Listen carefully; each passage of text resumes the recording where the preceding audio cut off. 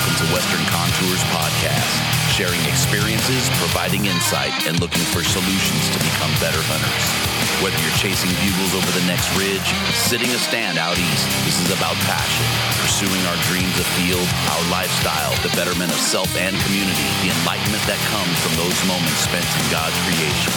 Through these conversations, I hope you find insight, inspiration, education, and motivation to push beyond your limits. That's the only thing that sucks. It would be nice. I really enjoyed that course last year. Just a nice facility, right? It's for lack of a better word, it's quaint. It's small and hometown. Yeah. You go there by yourself and it's easy. Right. It's a nice range. The setting is nice. You know what I mean? I enjoyed the hell out of it. Unfortunately, I didn't get a chance to shoot, but I was like, man, this is a great range. And I love Bailey area anyway. Well, and you're coming out for Western Hunt Fest again, so you just have to freaking sneak out and shoot with us. Yeah, I think that's what the mistake was last year was, you get wrapped up in doing what you're there to do, and then you miss the fun. So I'm going to try to figure out how to shoot at least one of the courses here. And then they have that, I think my target's on 13 or something like that. So I'm going to go over there and have some fun racing hell.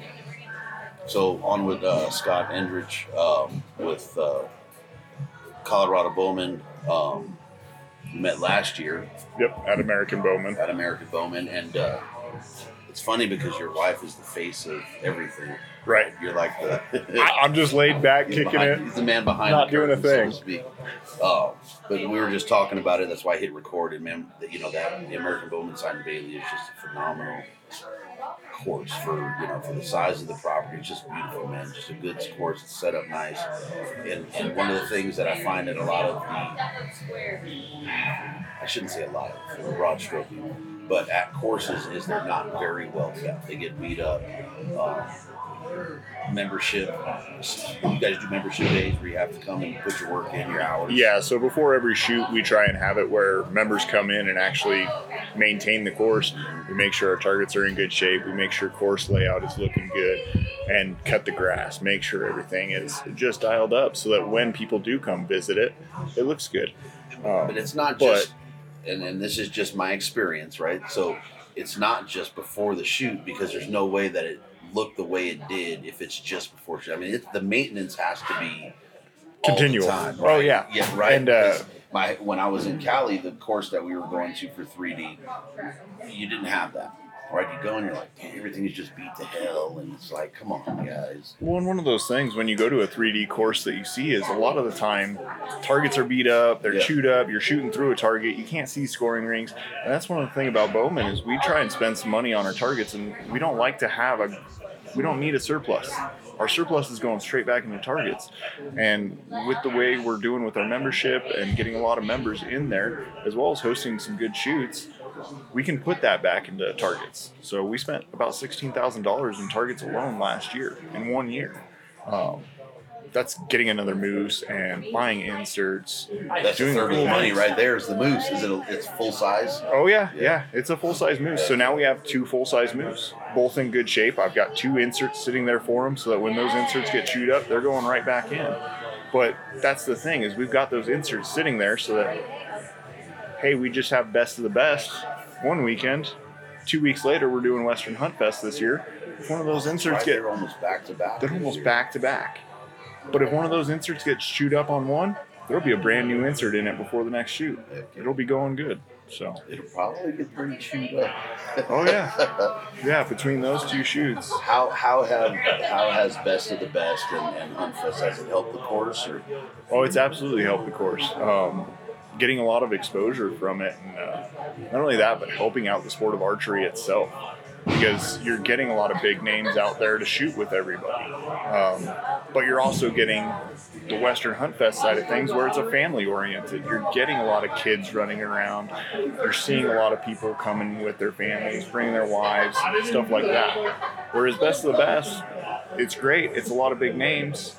People are coming out to shoot it with certain people, but it's not the same as Western Hunt Fest. They're 2 completely different shoots, but both bringing exposure to the club. Right. Well, I wouldn't even say that they're completely different, right? I mean, it's still it's still that's the thing that I love about the shoots, right? It's like-minded people sharing their passion, and I always try to reference, like, you're on the same road, you're just in your lane, right? And it's just amazing, man, to me to sit down and never have a conversation, be able to shake hands, look each other eye to eye, and actually have that, sounds cliche or whatever, and have that connection through archery or hunting.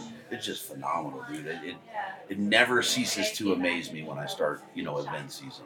Well, and especially with this community is special in that fact that you can walk up to anyone and start sharing a hunting story, and everyone's interested. I think everyone's loving it. The biggest difference and I've never been to Best of the Best, but I would imagine the biggest difference is the level of shit talking between the two events. Oh yeah. Best of the Best is a whole different world, because it is a lot of the guys who are really good shooters, but also are going to talk shit to each other. I mean, that has to be a blast. I think I might try to hit that event. You should. That has to be a lot of freaking fun, just to be a fly on the wall with somebody. That's the one hole here. Is it 13 where you sit there supposed to talk mess here? It is, I think, hole 8 or 9. Okay. That you're just supposed to mess with the other archer, and it's crazy. Yeah. So we got to get one of the PAs, if there's a portable, and take it out there and just talk mess through the PA when folks are shooting. Just go. We need a megahorn. Just get out there. Oh. I told Jeff when he was telling me about it, I go, man, I think I'm gonna just sit on that hole for part of the day and just chatter at folks. Go. That's what we should do tomorrow. Just sit there. So, how accessible is Bowman? I mean, I know your family pretty much runs it. You, your wife. I know the kids are there. How accessible is it for families? Is there a kids range? How does that work? So we actually set up so that we have 5 different stakes at every single target. So we've got a youth stake at every target that's about 10 yards-ish. And then we have traditional stake, a women's compound stake, a men's bow hunter stake, and a men's pro stake. So we're setting it up so that no matter what level of shooter you are, you've got somewhere to shoot from.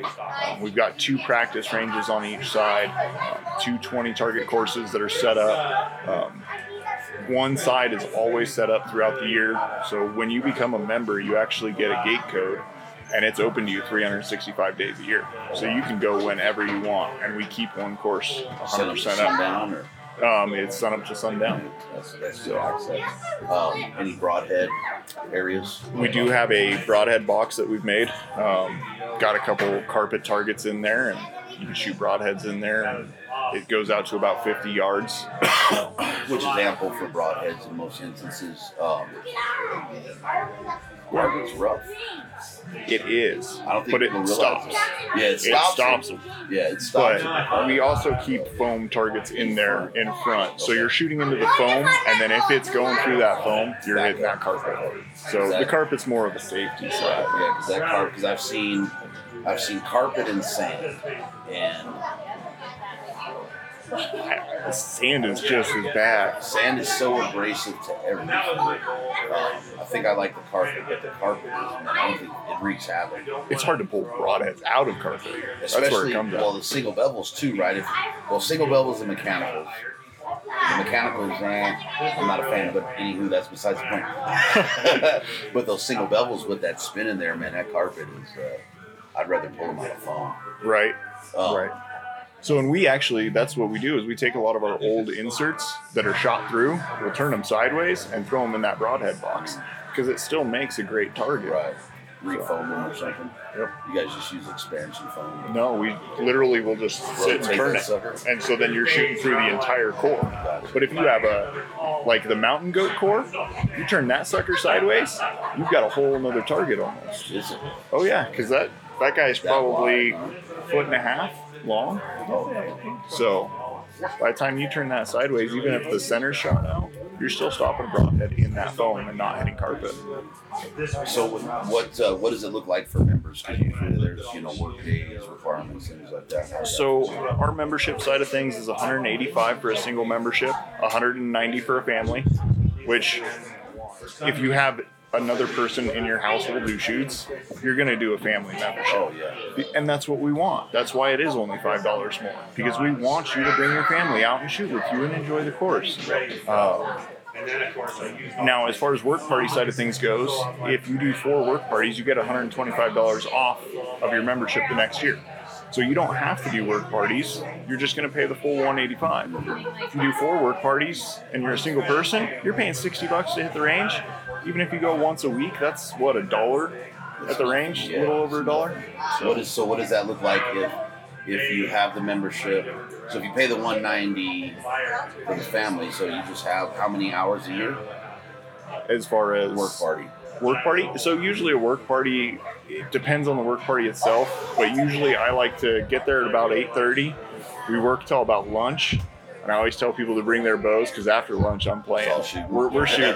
Like we can usually get what we need to do in half a day. So do you ask that families come and try and do work parties as a family? I'm sure the more the merrier, right? It just helps the course. Absolutely. And yeah, if people bring out their family, I mean, if you have a family of 4 and you all come out and you help, you got 1 work party and you're done.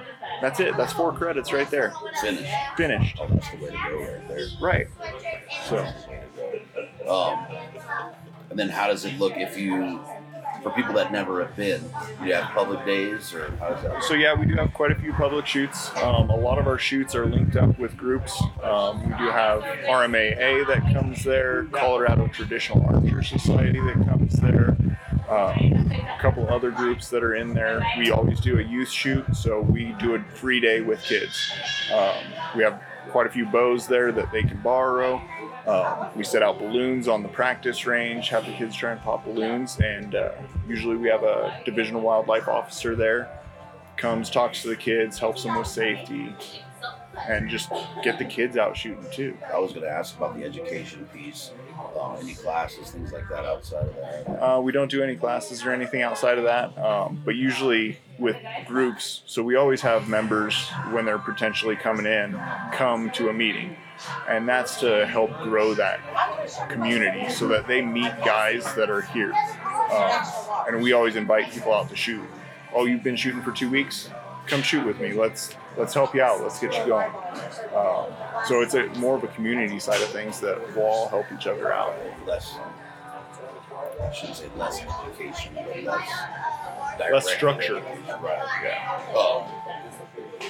There's a couple places that I've been that'll do, they'll have instructors and they'll, take the course for a day or something. Yeah. Classes, and I always think it's a mixed thing, right? I guess it is archery, but I'm always worried about the more we introduce, the more competition there are for the other aspects of it in terms of tags and whatnot. It's a freaking dilemma, man. But it's that thing of, well, if we don't grow it, it's going to disappear. Right. But if we do grow it, we're going to lose out a little bit. It's definitely a dichotomy of things, man. It's an interesting aspect. But no, really, super, super range. You guys keep it up. It's just beautiful there. And Bailey, like I say, Bailey is just amazing. Yeah, and usually once we hit in spring, because we just set up last week, but now it's that springtime where the weather is beautiful. You get up there, it's usually about 10 degrees cooler than it is down in Denver. So on a 90, 100 degree day during the weekend, you get up to Bailey and it's 80 degrees and beautiful walking around in the trees in the shade. I was going to say, with all the tree cover there, until you get into that, that open range, there's no, I think, what was it? When we first got there last year, it was a little bit warm, and then we got the rain. Shit, that was in August. Yeah. Right, and it started dumping on us. Yeah. But just a beautiful course. So how do folks get a hold of you guys? They want to learn more. What's the website, Instagram? So website would be AmericanBowman.com. And then they can go in and fill out a membership application. And those applications actually go directly to me, so they'll hear back from me. Usually I'm trying within 24 hours to respond to people. Just because people want to come shoot my course. I want them to be there. Instagram, Facebook, both out there as well. So American Bowman Club. My wife does run both of those, and she's on top of them. She's usually responding to people within 24 hours. Pretty quick. And if she doesn't respond, it's probably because she's asking me what needs to happen. And that's actually Jeff and Efren that's how they got a hold of me, is through Instagram. So, which was pretty awesome. So outside of Bowman, man, what What floats your boat on the mountain? 100% archery. If I'm not running Bowman, I'm shooting my own bow. What animal? Oh, I love chasing muleys. Yeah, I love chasing one of those muleys. guys, huh? But If that was the only, so you're saying the only animal. If somebody said, "Hey, bro, sorry, you can only have one tag every year for one animal," what is it? I'm gonna go muleys. No shit. No shit. Like, and I know it's probably not a popular opinion here. No, you know, you'd be surprised. I'm gonna say it's 50-50. We're what, 60 yards from the elk grows and Slayer. Yeah, but it's 50-50, dude. When I asked that question, because you get the guys that are like, yeah, I gotta chase my mule deer. You know, I love elk, but I gotta chase the mule deer. But there's also nothing like hearing a bugle right there You can in chase front of your bugle and face. hear a bugle. You just can't go after the bugle. Right, but there's something about that bugle that you're like, oh, I gotta go. Yeah, so that's I get it. I mean, there's nothing. I love my mule deer hunts, man. I'm probably had more success on mule deer. Well, I've absolutely had more success on mule deer than I have had elk over the years. Oh yeah. But there's something about getting out and chasing those bucks, man. And Colorado has some Nice bucks. nice bucks. Nice bucks. I don't know. We've been seeing some nice antelope here in New Mexico though too. Dude, coming down. Actually, I wasn't even out of Colorado yet. And I look over, and there's a monster of a goat, dude. I mean, he's every bit of that tall, like this wide on his cutters, and then I think it was his facing, so it was his right side, and his right side was crooked like this, and I was like, oh my God. Score well just for the width. Oh, dude, he was beautiful, and I was like, man. And just driving, you know, because Joe lives in Cimarron, so I was staying at Joe's place. So from here to Cimarron's about 43 miles. Yesterday on the way back, and then coming in today, I probably counted 300 antelope. Jeez. It's just everywhere. Yeah. Well, and even just in the Whittington Center, Well, you know, you can hunt here. it's great. Yeah. I didn't know. They were doing one of the gals was supposed to take out a turkey hunter this morning. Yeah. So they got turkey, mule deer, elk, antelope. You can actually hunt. Then on the east side of the property here, they're getting the whitetail coming over from the property next door, and then now they're starting to crossbreed with the muleys. So I was like, they're not chasing the whitetail, but everything else is. I was Game on. But dude, have you looked at it? 33,300 acres of just prime freaking country, man. I'm not gonna lie, I am pretty jealous of their setup here. Like, we get into this building too, even where the vendors are set up. Like, it's nice. It's amazing. It's a great spot. It's I didn't realize. So I podcasted with them earlier, and it's not. So NRA kind of sponsors the place. They NRA started it back in the 60s or something, and they let it go. And then Mr. Whittington started a 501c3, I think it's a nonprofit, and kept building it up. Well, and that's what I was surprised about, is that this is all a nonprofit organization, and it's a beautiful place. Can you imagine? Like, The housing, they have a 2 mile, they have a 2 mile course range. really? Yeah. Because we went out and shot clays Thursday night, Yeah. and that was fantastic. Yeah. That was a good time. Got Like, they've got they do, what do they call it? I think she said they call it the King of 2 Mile, and then there's one more 2 mile competition they do. I'm like, that doesn't even make sense to me. Somebody shooting 2 freaking miles. that's a long shot. Well, you don't expect that to be a thing for maybe this is naive, right? But a civilian to come out and say, hey, yeah, 2 miles is a thing, and shoot Right. 2 miles. But they said it's very, very popular. It's one of the most popular courses. The problem with it is they have to shut down their ghost town area to shoot the 2 mile course because it's taken up, of course, it's fucking 2 miles. That's big anywhere you are. Dude, can you imagine 2 miles? I'm like, damn. No, it's a beautiful center. Good event. So then you guys are helping run this event to a point. How'd you get stuck with that? Jeff and Efren actually just called me up and said, hey, we're going down to New Mexico. Can you come help? Yeah, I'm there. Yeah. So I was just a yes man. So. Yeah. Well, you set up the courses and everything, right? And it helps to have that experience. I did not. So Jeff and Efren walked the first course. The second course, when we got here on Thursday, they needed a little help and tweaking and whatnot. So we came in and helped them with targets and setting some stuff up. And then we did some tweaking on their first side just for shot angles and stuff like that. But Jeff literally told me that he had me in mind every shot he planned. So he was like, what can I do to impress Scott? As of not last week before, I asked him, course set. He was like, oh, I'm not doing it. Scott's doing it. It's handled. So since we went to Texas, and that was the Texas hunt from the winter from the Bailey event last year, when we got back, we had talked about it. And it was you the whole time. Yeah. And I am so enthralled with how this is going, but I just want to stay humble in this. I mean, I know that they keep saying I'm their guy, but this is all them. Well, my point of that is it says a lot about what you're doing at Bailey as well, right? And that expertise. And then the courses are hunt-based scenarios, the best they can be on phone, so people don't crucify me. How does that look at Bailey? Is that a lot of the input when we're setting targets there as well? Absolutely. So the biggest thing is we want to give most of our membership is hunters. So we want to give them the looks that they're going to see out in the woods. So we've got some quartering away shots. We got some quartering 2 shots. We got shots going through trees, some that are going up over bushes that you can't even see the vitals, but you know it's there and you know what yardage, and you have a clear opportunity so that if you did run into that shot in the wild, you feel confident in it. As Jeff, I'm a big trajectory guy, or understanding your trajectory.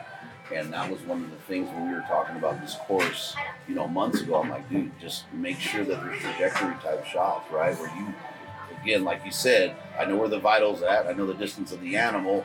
That bush, shrub, brush, stick, whatever is at this yardage.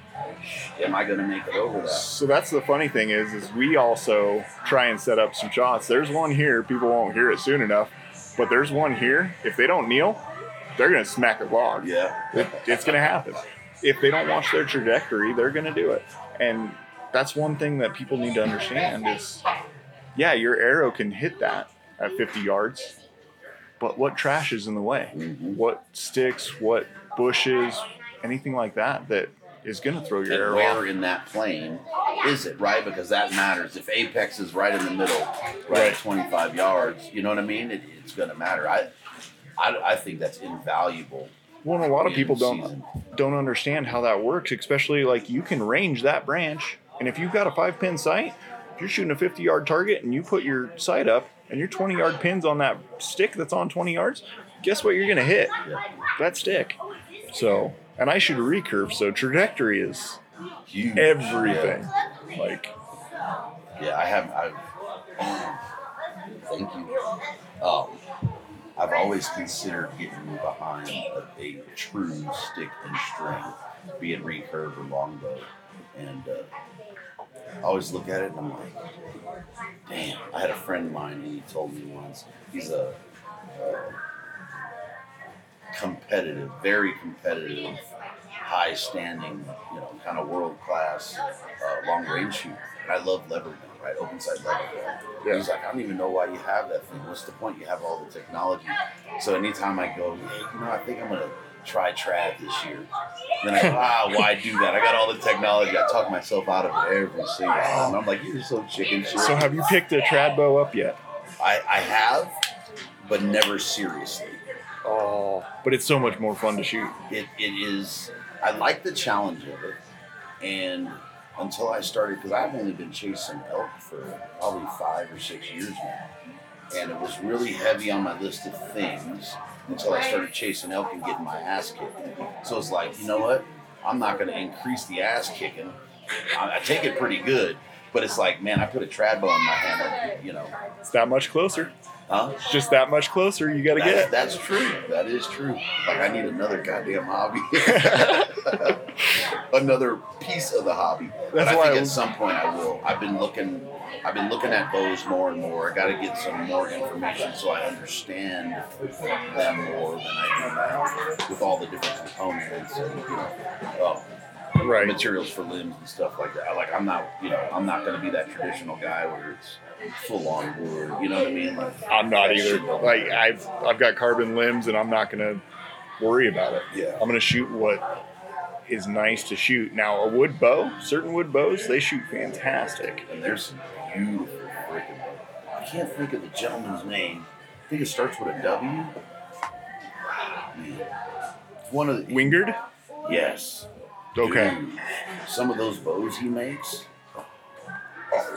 Who else has some good ones? South Cox with Stalker stick bows. Yes. Oh my goodness.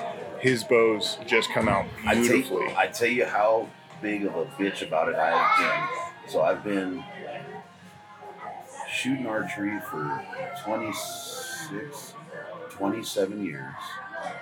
And I had a fascination with Black Widow. And really Black Widow was like, if I remember correctly, at the time was probably the only real high-end type, custom type bow. Traditional bow was around. So I've been bitching out for years. Come on. We just got to push you over that ledge. It's just the ledge is like that pretty steep fall, man. Yeah, no, I think at some point I will. It looks like a freaking blast. One of the things that I would say, as somebody who has went from compound to traditional, pick up just a little bit of coaching. It doesn't have to be much, but just to get the fundamentals, because it is such a fundamental change to go from a compound to a trad bow that you need just a little bit. So gripping changes, release side of things. Tom Klum is a monster at running a really good coaching staff there, but also has RMS gear in Wheat Ridge. So he is fantastic for it. Fairly local. Yeah. I mean, local from Western Slope. Right. That's the hardest thing with stuff is on the slope. No. Nothing. No. I think that I know of, there's 2 shops. Only one of them that I know of is archery focused, like a full-on archery pro shop. Right. And that's... You almost have to learn how to work on your own bow if you live in a remote area. Oh, you have to. I have to. There's no ifs, ands, or buts. Yeah. No. I mean, just for me to order something and get it, Amazon Prime is not a thing. No. Right? Like, it doesn't exist. It's same where I live. Like, you order something on Amazon Prime, you're not getting it same day. Most people get stuff same day. I'm like, what? Yeah. What is that? I'm like 3 days out, even if it's coming from Denver. Well, they'll say it's delivered, and then we'll get it 3 days later. Oh, yeah. I mean, that's like a regular. And it's just like, it took me a while to get used to that. I was panicking. I'm like, it's not the mailbox. I'm calling. I'm doing. It'll be here when it's here. Yeah. And it's like a couple, 3 days later after you've already put in the claim everywhere, and it's showing up, and you're like, oh, okay, game. I actually had that with coffee. It took a week. It had said it was delivered, and a week later it finally showed up. They already had sent me a new thing. So I called them up. I'm like, hey, I just got the other one. Just don't worry about my next order. They're like, no, stop. It was Black Rifle coffee. They said, give it to a vet. That's all we want you to do. Just take that coffee, hand it to a vet. Yeah, Black Rifle's pretty solid, but they're actually probably the most consistent with because we're on a subscription for it, and they're the most consistent in terms of getting it out to us and kind of spot on, which most folks wouldn't even think of. But I'm on the slope. It's impressive when shit's on time all the time. Right. That's one thing in our world that I think is nice, though, is we're always so fast-paced and wanting things instant gratification. And archery really humbles you, too, with it's not going to be instant gratification. No. You got to work at it. Yeah. And that's definitely, I think that's in the entire spectrum of hunting, right? And that's one of the things over the years, because I didn't start hunting until I was in my early 20s. Like, 1, I couldn't afford it. 2, I grew up in an area that it wasn't even a thing. Like, what are you talking about? I happened to see it on TV and had a fascination with wild animals. Yeah, and it just kind of sparked that fire. And I carried that fire for years. I didn't have the means to do anything. And as soon as I could, it was just like, wow. And I think it took me 5 years to kill my first animal. So I carried that bow. I went on long bow hikes, didn't know a freaking thing. I mean, you're talking, I could be up on the peak looking at downtown Los Angeles, and it looked like it was a stone's throw away, right? And I didn't know as a kid I could look up past the Hollywood sign, there's animals in there and nothing. So it's pretty interesting, but bring that full circle, the things that I have learned in the last 20 some odd years of walking around the woods, be it with a rifle or with the bow, it has been phenomenal, not just in the patience, but in the humility aspect of it. And I think that is one of my favorite things, is we lose that pride and that arrogance that we walk around with for whatever reason. And it just stomps the living piss out of you. There's nothing like getting your ass kicked in the middle of the woods. And we want it, right? And that's the part of it that is, it's almost odd to most people that they don't understand unless they experience it. But it's like, I want to go and get stomped. Right. Get stomped and fail. And I'll take failure over and over and over and over and smile about it the whole time. Well, and then you run back to your buddies and you go, guess what? I just got my ass kicked in the mountains, but it was so cool. We did this and this and this and Bill this. This morning, he said, we were talking, me, him, and Joe, and he was like, yeah. He goes, sometimes I trip out on your Instagram stories. You know, you're talking about you're on the mountain getting your ass kicked and you have a smile on your face. I'm like, no, that's what it's about.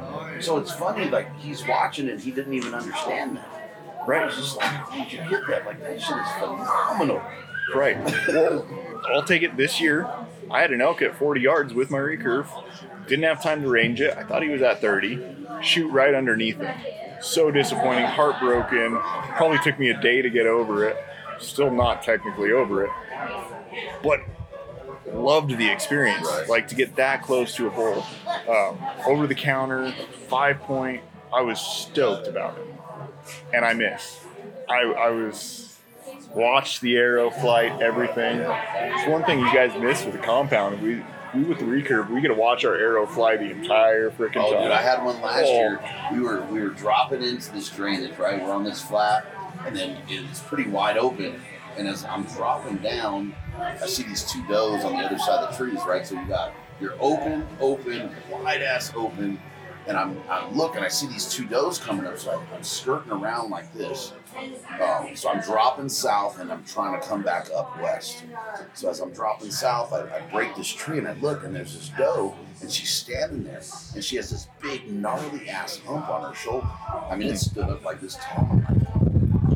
I'm thinking, like, is that some kind of miniature cow? You know, looking at it, I'm like, what is this? Yeah, I'm like, this is the weirdest shit I've ever seen. So instead of just peeking around, I step out to see her. And when I step out to see her, the biggest mule deer I've ever seen is 40 yards away from me. I mean, that son of a bitch is standing this tall. He's 6'8", and he has barbed wire wrapped all around his shit with one piece hanging down. Well, he's dogging the two does that I saw that are running north. Yeah. So then I drop back down. I run. I can't see him, so I'm like, all right, I'm going to just try and get as far out. Yeah, as far in front of as I think I can get. So as I come up, I timed it right, and he's 20 yards behind me, but he's 50 yards out. So I'm waiting, he gets in, and I draw back, and I'm like, okay, he's going to be about 50 yards, and he's starting to come up, and I'm trying to get him stopped. He doesn't stop, he keeps going, and then right as I'm like, okay, I'm going to just follow, and then I hit it. Dude, I watched my arrow like this. Right under, dude. And I'm like, how the hell did I miss? Well, then he didn't bust. He was just dogging those does. So then he turns, and then he just goes across. And as soon as he crossed over, at least on Onyx, it said it was private. And then he turned broadside. He looked at me. He was at 46 yards, and I'm looking, and I'm like, son of a bitch, I can't go. So I was like, okay, I'm looking at the map. I watched him drop down into this little ravine. So I said, all right, I'll go around and try and cut him from the other side. So I went all the way around. I don't know, it's an hour and a half later. I'm coming down, and then right as I started to come up, there's a buck that I saw earlier in the day, a really nice four, that I ended up killing. I said, he's in front of me. I just missed that one. I'm killing this one. Well, that's the thing, is you got to take the opportunities when they're in your lap. Yeah. Like, you're not going to... I don't know. Some people will hunt specific animals. and I just can't. I'm that way with elk. Like I have a class of elk, and everything else gets a pass. And folks will go, "Why did you?" Yeah, but you have your point. That's what I'm saying. Like that's what I ended up shooting. Oh, that's still a beautiful buck. Oh, dude, he was so nice. And then you know how pictures are; they don't do justice. No, that by accident. It's either that or the picture over exaggerates it too much. My taxidermist called as I was driving down. I was like, "Hey, your mount's ready," and I'm like, "Shit." Missed me by a couple hours, but yeah, I was super happy with that buck.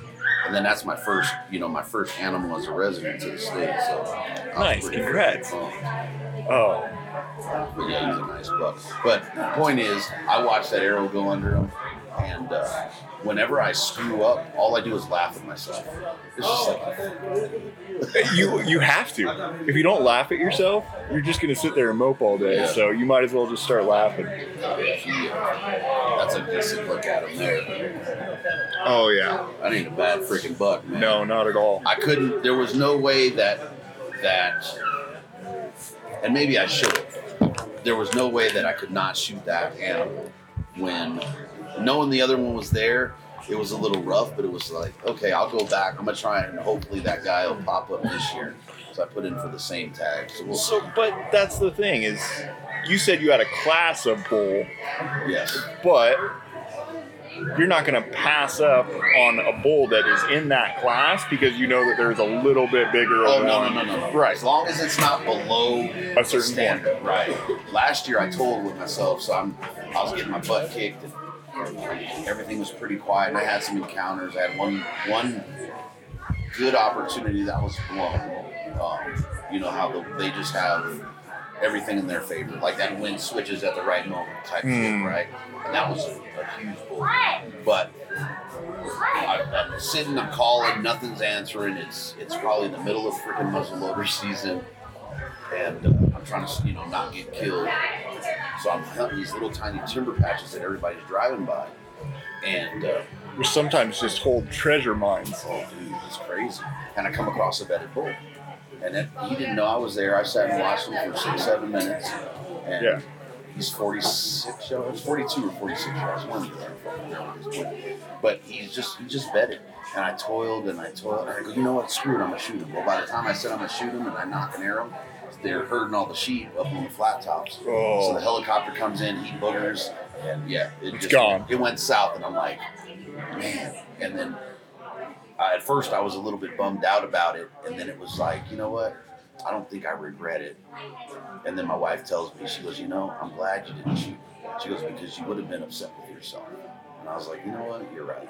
Yeah. And it's hard, though, man. It's hard to pass an animal, especially if it's day 16, day 17, and it's been hard hunting. It's hard to pass. Let's put some meat in the freezer. It's one of those things. Like, oh. But I don't know. It's hard when with me and elk, man. It's just I just have this standard, and if I don't hold that, I think ultimately I'd regret it. But it's amazing to me, like going back to you were just hunting some trees on the side of the road. It's amazing to me how many people walk past animals. Like I hunt still in the back country. I'm 5 miles back in, but I have people passing me going 8, 9, 10 miles back in. Singles, doubles.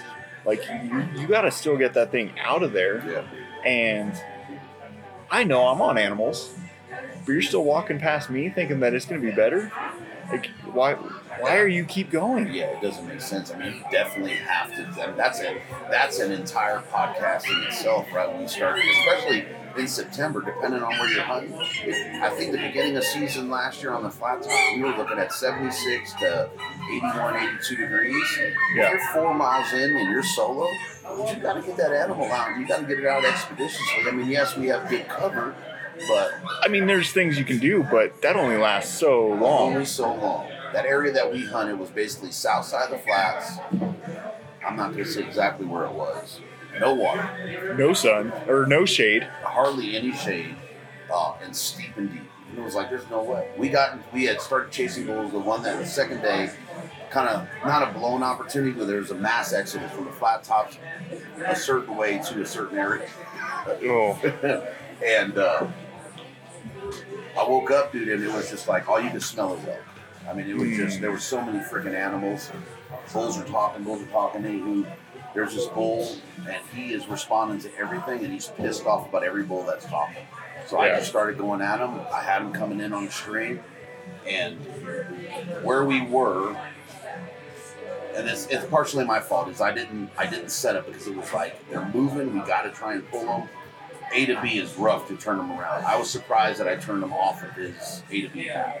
Yeah. And was able to get him to come across. Well, it was so wide open, he would have been able to come up and look and not see anything. He was just taking off. So I had to basically run down, position myself. Well, he moved up a lot faster than I thought he was going to.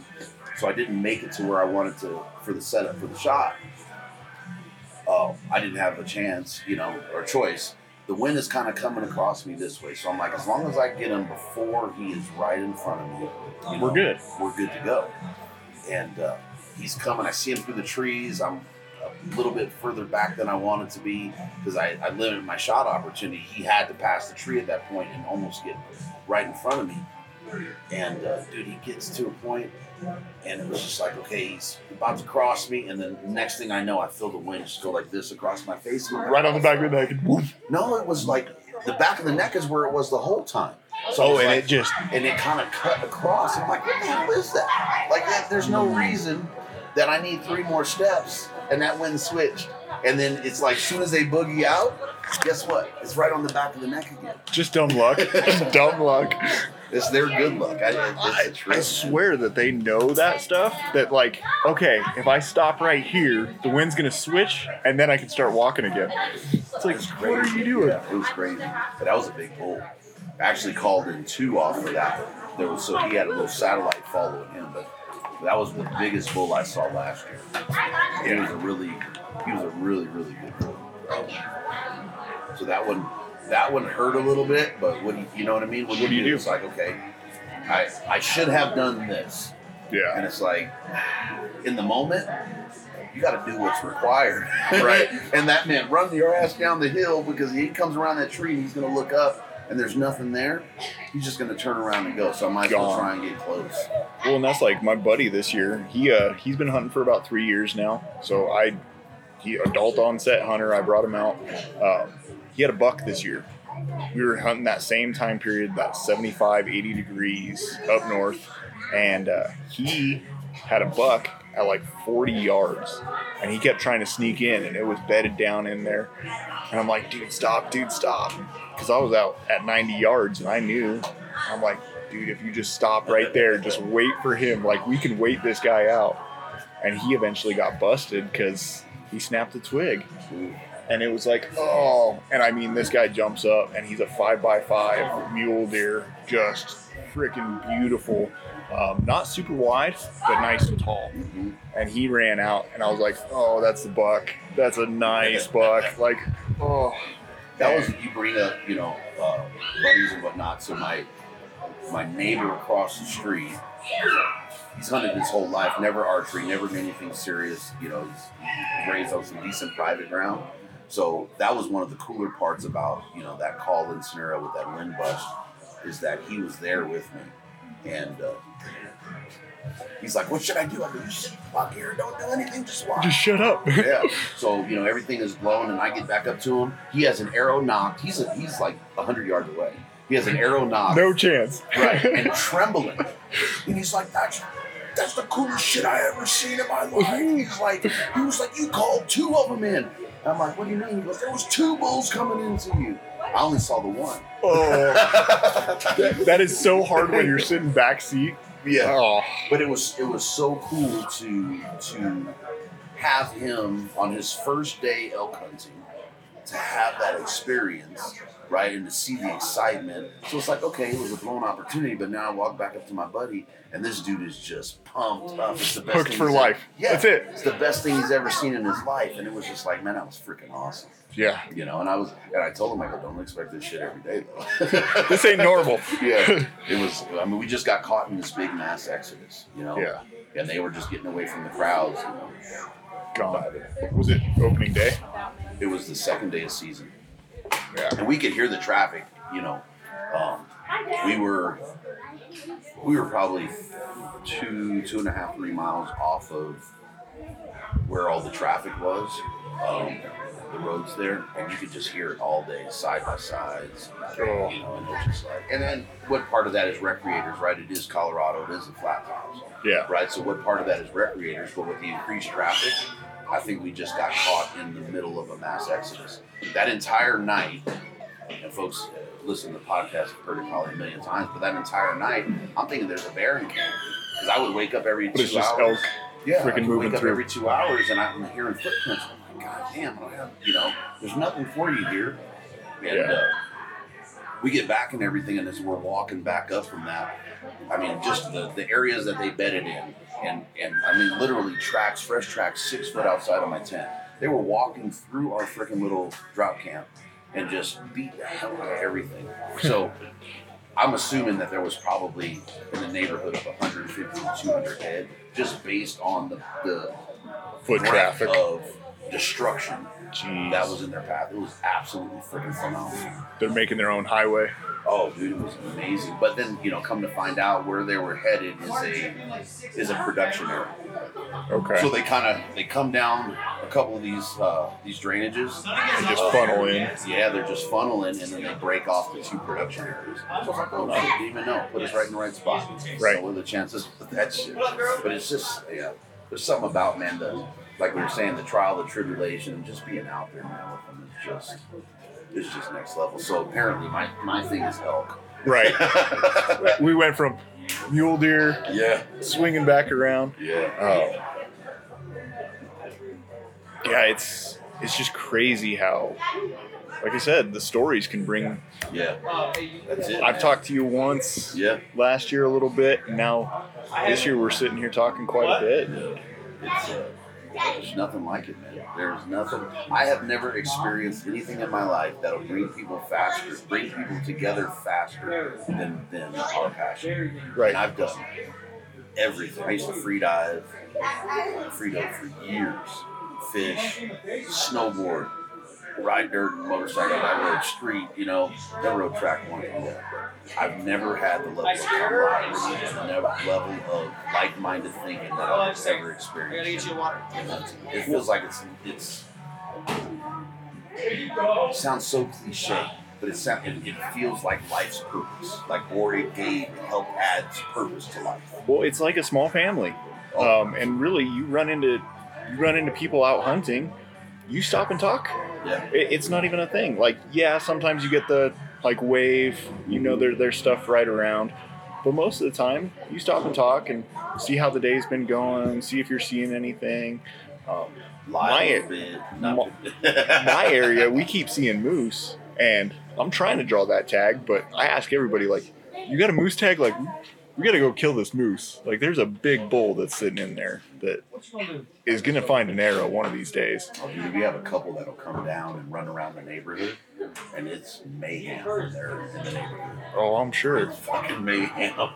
They are not small creatures. Well, and they'll chase vehicles and whatnot through the streets there. Oh, yeah. It's pretty funny. I've been 20 yards from this bull before, and he is monstrous, and it's crazy how big that they are, how agile they are. I mean, we get our moose are, at least in my head, are exceptionally large for sure. They are big animals. Yeah, I didn't really expect to see that caliber of moose, especially walking around my neighborhood. And then even where what is that, Sweet Sunrise? See that where TAC has that small event? Oh, Glenwood? Sunrise Mountain? Yeah. Is that it? Yeah, I think that's it. The moose up in there, have you seen them there? I have not. Oh. Huge, huh? Numbers, too. I mean, there's good numbers. Every time we drive up in that area, I mean, it's like... There's a moose, there's a moose, Yeah. there's a moose. See, and that's the other thing is in my area, we've seen quite a few calves. Almost every single year, there's 1 or 2 calves that we see. So the moose population is growing, and it's cool to see. Yeah, that opens up another conversation, which we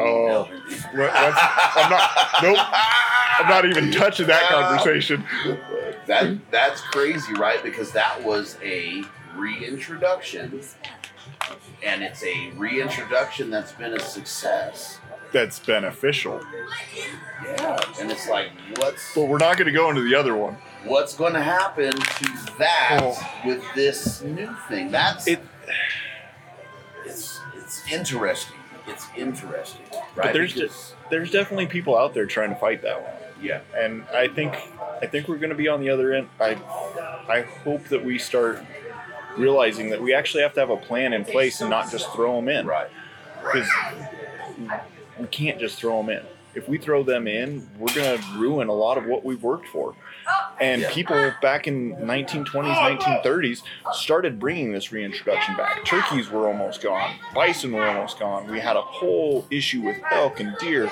And we finally started growing our population. We might not be in the heyday that it was in the 80s and 90s, but we still have to protect this population that we've grown of the animal side of things, the wildlife. What's scary is it's been through good sound management and management strategy that has helped bring those populations back. Now they're trying to do something and they don't want a But we're ignoring the biological research on this of what should actually happen. You don't put a gag order on a whole state system Did you just drop it on there? without it being a bad thing. Okay, so it doesn't.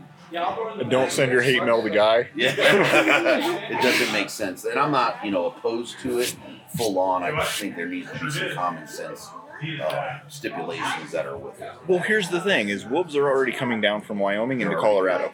They're here. Yeah. But they're coming in slowly, so your prey is actually learning about the predator as they're coming in, rather than dropping them in a spot where they have absolutely no clue about it, have never seen it for generations of those animals, and have no clue. So you're dropping them in a population where they're going to absolutely decimate those populations. Easy pickings of that. Yeah. That's kind of, you talk to folks in Idaho, and that was their experience.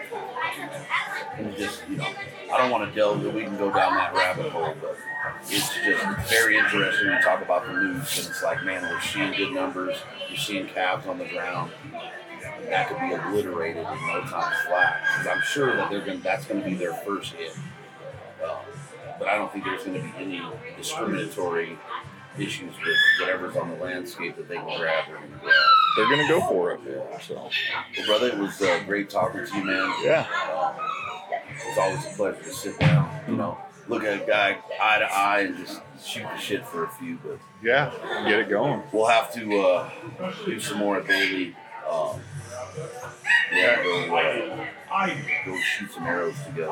Definitely right? Do that. We'll sneak away at Bailey. Yeah. We'll make that happen. Yeah.